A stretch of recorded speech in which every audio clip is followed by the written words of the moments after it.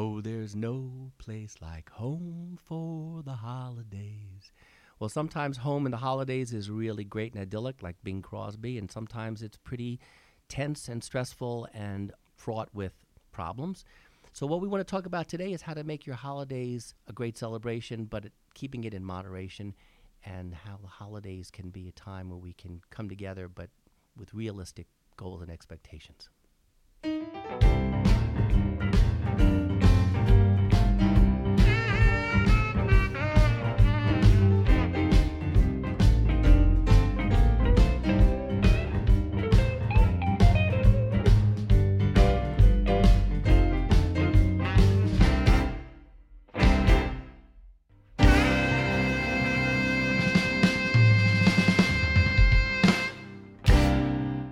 Welcome back to Shrinking It Down, Mental Health Made Simple. I'm Gene Beresin. And I'm Steve Schlossman. Hey, everybody. What's new with you, Steve? Well, no, I'm asking you first. I want to know about the uke. Oh. The uke, as you called it. Are you playing the uke? What I didn't know about ukuleles is that you play them with these felt picks. Really? Yeah. The standard way of playing the uke is not, well, you either use your fingers or does this like to be the name of the band, the Felt Picks? The Felt Picks. That's a great name. Right. They're soft. They're not mushy. They're like hard felt, but they're felt. Why? But I don't know. I think it's a way to get this incredible, funky kind of sweet tone. It's a much sweeter tone when you play it with like finger picks, like I pick the guitar, or with a flat pick. It sounds really kind of harsh, but it sounds high and trebly and bright. If you want a bright sound, that's what you use. But if you want kind of that mellow sound, like Over the Rainbow, yeah, and these cool Hawaiian, songs, and you can just see the palm trees swaying and the wind blowing, and the felt picks give you this cool, mellow, sweet tone. Can I ask you? Do I know this has nothing to do with our podcast, but are ukuleles from Hawaii? We associate with it, but is that their origin? Do you know? I don't know. I don't even know the origin of the word. Either do I. We'd have to, go to Wikipedia. I know. Well, it's certainly been, the hallmark of Hawaiian instruments. You mean just as Hawaiian guitar, that slide guitar. Yeah. That's now commonly used. The resonator guitar sounds. Well, slide guitar, Hawaiian guitar, was really popular in the 30s, and interesting. It was kind of taken from Hawaii, played by the dobro players down south, picked up by Texas swing players and the pedal steel players, and Hawaiian music had a huge impact on all of the jazz culture, from swing music, big band music. Was that before it was a state, too? Oh, well, certainly the big band era was the 30s and 40s. So it was before. So it was before it was a state, but yeah. Hawaiian music was hugely popular among country music players, among cowboy players, among the Delta musicians. Is this why when I came over to your place last week you were wearing a grass skirt? Is this why? I don't want to talk about it. Well, I didn't know what to do, if I should have pointed out or just sort of let it slide. Well, I was trying to create some atmosphere around the holidays. Yeah, there was atmosphere. A grass skirt is kind of like, right. And I couldn't get those orchids around the neck. They were too expensive. So, right. But the I lays. did the lays, but I used my Mardi Gras beads. That's what you were seeing. So those shiny cultures. things. I was mixing. Well, Louisiana, Hawaii, they both have these wonderful musical cultures. Yes. That are unique. That are separated by about 8,000 miles. But yes, you are right. Yeah. But the slide guitar that was played by, those folks in the Delta, and, the Delta blues players, and the Hawaiian players, had something in common. And there were it's pretty cool history. So you having fun with it, the uke? I'm having a great time with it. Yeah? Are the kids playing? I know you got them for the grandkids. They're not playing it yet with me, but they're kind of into different things now. You know what? I forgot to tell you. We got my youngest daughter's report card. She's 13. And she got an A+ in guitar. I didn't know she was taking guitar. Wow. So, but it turns out. So I was like, "You got an A+? We're gonna play together." And I can play 4 chords, but I can play enough to sort of hold my head up when a bunch of people are playing together. You can play more than 4 chords, but 4. It's kind of you to say.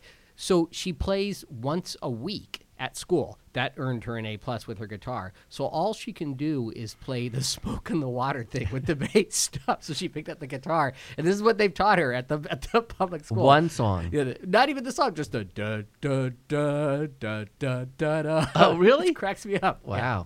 So maybe A+ for a kind of a lead. A+ for playing not the even a bass lead. riff. It's a bass riff. Yes, right. Which cracked me up. Jeez. So hopefully I can grow my family band as you have grown yours, but I will not be buying 7 guitars anytime in the near future. No, I didn't buy 7. I bought like 5. 5. Okay, well that's different. Then that's fine, right? Yeah, but it gets us into the holidays, and How? in my Wait, family, how does that get us into the holidays? music. For Oh, me, okay, for me. got it. Because Thanksgiving we always play music and sing, and at Christmas time I love Christmas music. I mean, I wasn't raised Christian. I,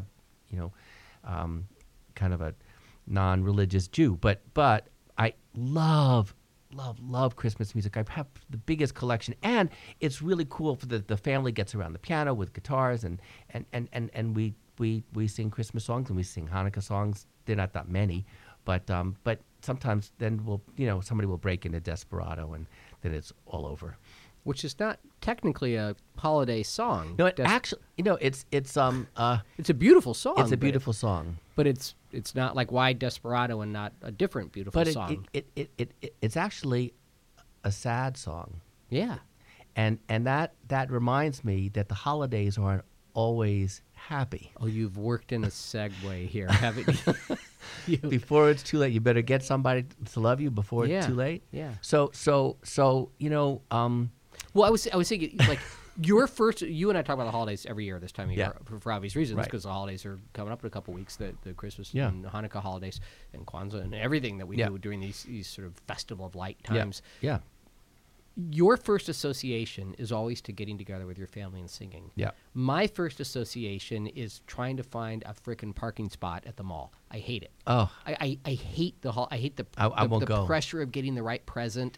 I hate the idea that I didn't make enough like cupcakes or I mean I'm not like a Scrooge about it. It just feels like a lot of pressure. So we have very different associations. At the end of the day, I have a good time. I see my family. I do like music. We play music when we sing and stuff. But I think it's important to remember that the very things at the holidays that make some people happy also drive other people like me crazy. Well, the holiday blues are a true phenomenon, and you've mentioned a number of things that a lot of people have talked and written about.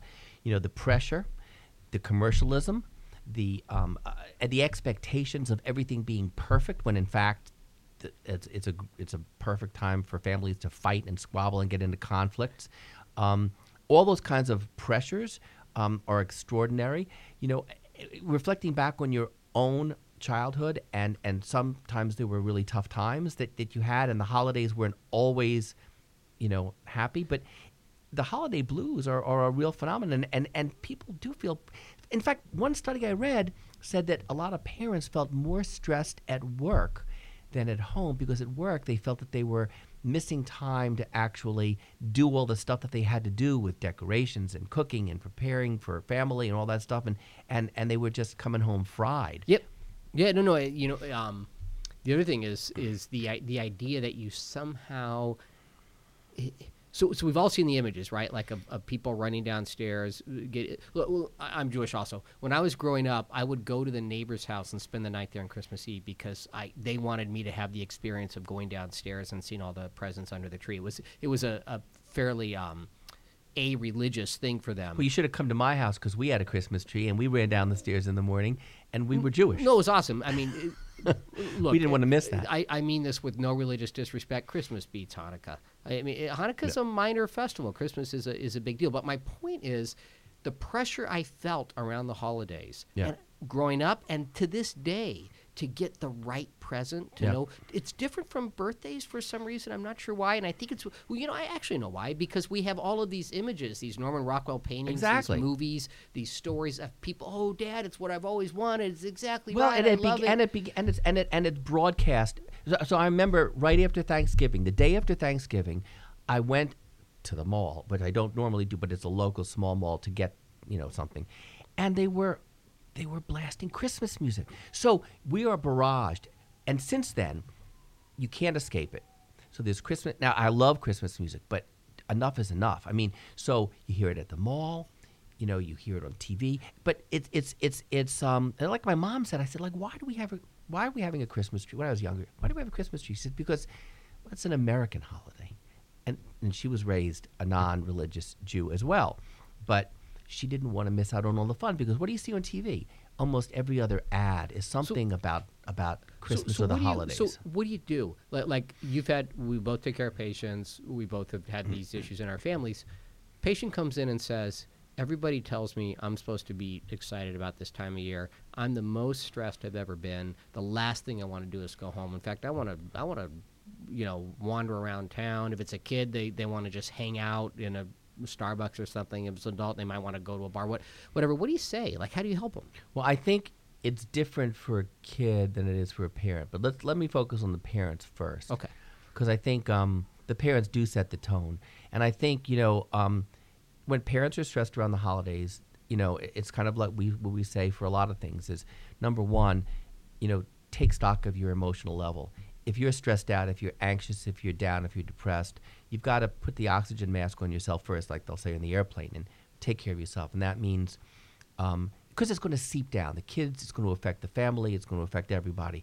So you've got to feel better. And that means, talk to people, get things off your chest, take breaks, meditate, do things that can actually give yourself a break from the onslaught. Because the holidays can be ever present all the time. And the other thing you can do. Well, you used the word onslaught. Yeah. So your point is that it almost feels like an attack. It does. For some people. And it does, because they feel pressured by the TV and their smartphones and their kids wanting this, that, and the other thing, and the need to get a tree, and when we're going to decorate the tree, and that feels like they're attacked by some external force. It's you want the holidays to come from within. But I have a feeling, what I hear a lot, and I feel myself, is that it's imposed on me. Well, because we're given scripts, right? Like literal scripts to follow. In almost every scenario that we're in, we're told that this is how you decorate a tree. Right. This is what the appropriate thing to do. That's what traditions are about. But what I've often told families who are struggling with this is, like, you find the tradition that's your family's. That's great. That belongs to you. Doesn't have to be what anybody else on the block does. This is your family tradition. And if it stops working, find a different one. So one of the things that I must say that my youngest, I think it came from the twins, who are now in their 30s and they have kids. I don't know how long ago, maybe 10 years ago, they said, we have too many presents, too much stuff. And they suggested that rather than everybody buying everybody Christmas presents or Hanukkah presents or whatever we were going to do, that we pull names out of a hat and everybody gets one person. And you only can get one present for that one person, and then everybody gets just one. And they said $1 maximum, or it might be something that they would make or create, whatever it was. You had one partner, and it's felt an awful lot better. That's a really cool thing. So you created, you kind of bounded it. You created guidelines, and you created your own tradition. Right. Yeah. I like that a lot. Actually, it takes the pressure off, because if you're buying things for everybody, it's like everybody and the night before Christmas, we have neighbors and old friends come over for what's called a Yankee swap. Yep. Which is a lot of fun, where everybody puts a gift in the middle of the table and you pick which one you want. Yeah. You pick numbers out of a hat, and then you go around the room and you can swap or not swap. But that's fun. But it's limited, and it's more, in some ways, communal, and it's more shared experience, and it's more tailored to one other person, or tailored to the group. So that's something that can help take the pressure off, I think. What about the folks? So what I've heard is, and people have said this to me. Just go out there, go be with people, go listen to more music. The Christmas music's great. Get into the spirit. You're not in the spirit of things. That's another should. I should put on Christmas music. I should put on It's a Wonderful Life or Elf or whatever your favorite Christmas movie is. I should, bake such and such. We have to, like you said, I think trying to tailor the shoulds to your own. This is what we want. This is what we do. You know, it makes it. I think it takes the pressure off. The- I like tailoring the should. The should sounds like another great band name, doesn't it? We have the felt The tips and now the shoulds. I like that.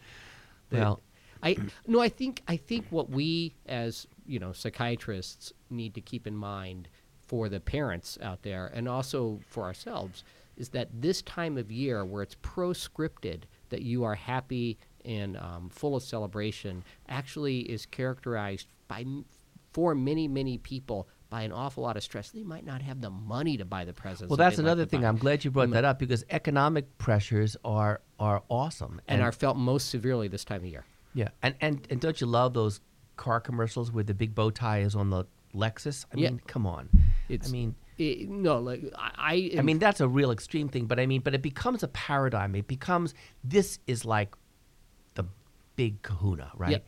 Yep. And, everybody wants to do the biggest and the best and for their family. So it plays into that emotional connection you have to kind of do the best possible thing you can, So- which often is way out of your reach. So what do you tell families to say? Well, I say, the best is actually making connections and doing things yourself. I mean, there was one Christmas where we all kind of like, again, this was probably came from my twins, but made origami birds. Yeah. I mean, seriously. I mean, it was weird, but it was fun. I mean, the other thing is, it doesn't have to be.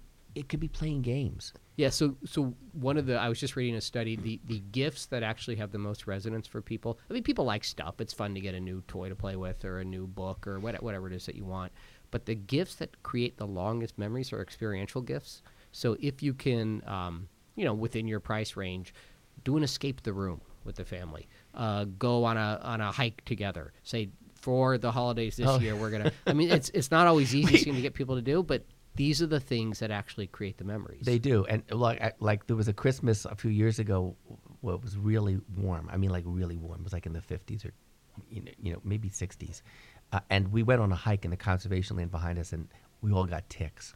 What a lovely memory. We all came back and we were pulling ticks off each other. Seriously. They were Christmas ticks. But we won't forget it. I mean, it was a great hike. It was warm. It was like springtime. Right.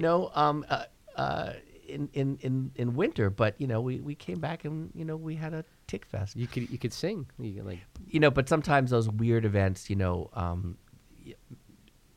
forget them. No, I think so. I think we need to give people permission to not enjoy the holidays as much as they're being told by the onslaught from media sources, which are just trying to sell products. I mean, I understand why they're commercial. doing it. Yeah, and then we help people to get through this season and let them know that they may have felt the same way last year and they got through it. And so look for the things that they used and help folks, including help each other get through it. And keep all of our expectations down to just Manage your just Yeah. bring them down to a reasonable level so that you can actually meet them and feel good about what you're doing. This is one of those podcasts where we're not telling anybody anything they don't already know. Right. But people forget to do it this time Yeah. of year. That's the most important thing. Like we don't have any magic here, right? Like we're saying this is stuff you already know how to do, but for whatever reason you decide that it's not appropriate this time of year, and this is actually when it might be most appropriate to do some of these techniques. Right.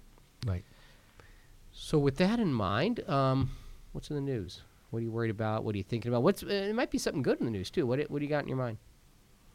What have I got in my mind about the news?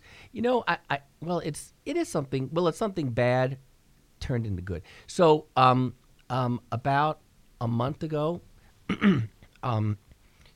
Liberty Mutual gave this donation to create this house for homeless 18 to 24-year-olds called Liberty House in Dorchester. And for those folks who are not from Boston, tell me about Dorchester. Dorchester's an old part of Boston. It's Dorchester. Dorchester, right? Yeah. My daughter actually lives in Dorchester. Yeah. But it was based on a homeless shelter for kids that age, 18 to 24, called Bridge Over Troubled Water, and I think it's run by the same organization. And these I read about this. these young adults, they live there together, but the only way they can live there in that house together is that they have to be in school, either vocational school or earning a degree of some kind or working. And so they have the mandate to do that. They live together. They have resources if they need counseling, if they need support, if they need mentoring, they can get that. And it becomes a transition for them to live independently. And so the sad news is that what we heard, there are about 360 any day in Boston proper. There's 360 about 360 homeless teenagers, or Really? 18 to 24-year-olds 360 homeless 18 and 24-year-olds? on the streets in Boston. Just in the city of Boston? Just in the city. Now, there are 200,000 homeless kids in the state of Massachusetts, which is a pretty affluent state. It's a huge number. Yeah, with a big safety net. Big safety net. But one of the reasons that this house was formed is because Bridge Over Troubled Water was doing a fantastic job managing some of these kids who would go to that shelter. And the mission is to kind of make the 360 go to zero in Boston. So I don't even know if Dorchester is part of Boston. Yes, it is part of It Boston. is part of Boston. I know it's part. It I'm doesn't from have Kansas, and I know it's from Boston. Okay. Yeah. So, but the beauty of this thing is that if you're motivated, and this will generate motivation, you got a place to stay. You've got peers that are in the same spot as you. You're developing your own life. It's even better than that. It's not just if you're motivated, but actually the things they're asking you to do create motivation Exactly. intrinsically. Yeah. So there's a circular nature to the therapeutic benefits, which is really, really important. Nothing is worse than having the potential and agency to do something and not have an avenue through which you could do it. And it seems that this kind of a mission to create homes like this, or group homes. I mean, I remember back in the old days when we had halfway houses and we had a lot more of these kinds of things. Yeah. Many years ago. They're really cool ways of helping people help themselves, learn skills, develop autonomy, and improve their self-esteem. And actually, I think it would save society a ton of money. I'm just going to push back a tiny bit here. I agree with you. It would save society a ton of money. And this is why it irritates me that we rely on corporations like Liberty Mutual to fund this. Why don't we fund it as a nation and as a government? I mean, Well, let's get shouldn't that- political. Okay, so No, it's not even political. It's just like, what is it about our culture that feels like we count on for-profit companies to use their nonprofit entities? I'm not dissing. I'm glad they're doing it, but I wish they didn't have to do well, it. why is it that 1% of the nation owns 85%? It takes 85% of the money, and I think this has real mental health implications downstream. economic disparity is a huge problem in our country and causes severe mental health problems, as well as physical problems, medical problems, housing problems. But we need a redistribution of wealth, I think, and we need a tax structure that actually taxes the wealthy, and we can use those tax dollars for pro-social purposes. I think we should talk about this, like this specific issue, because we made our way into it. I think we should talk about how society can better take care of kids who are in dire circumstances to prevent downstream mental health issues. I think this is a perfect topic for another blog. It is. And another podcast. Yes, it especially is. another podcast Yeah. for us. But you know what? And if so, you think what? about, So, what do you think about in the news? gosh, it's it's not so much the news that it's the it's hard to get away from the impending change in Congress that's about to happen.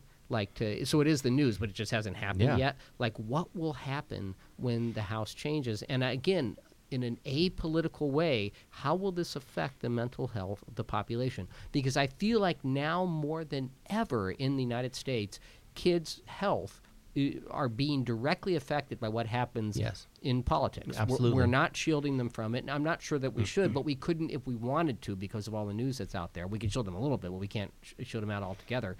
So I'm just curious. I'm curious to see kind of what's going to happen, and then I want to be nimble enough to respond to it. With all due respects to the great reporting of the media, which thank God for a free press, that's really made a huge difference in our country over the last 2 years.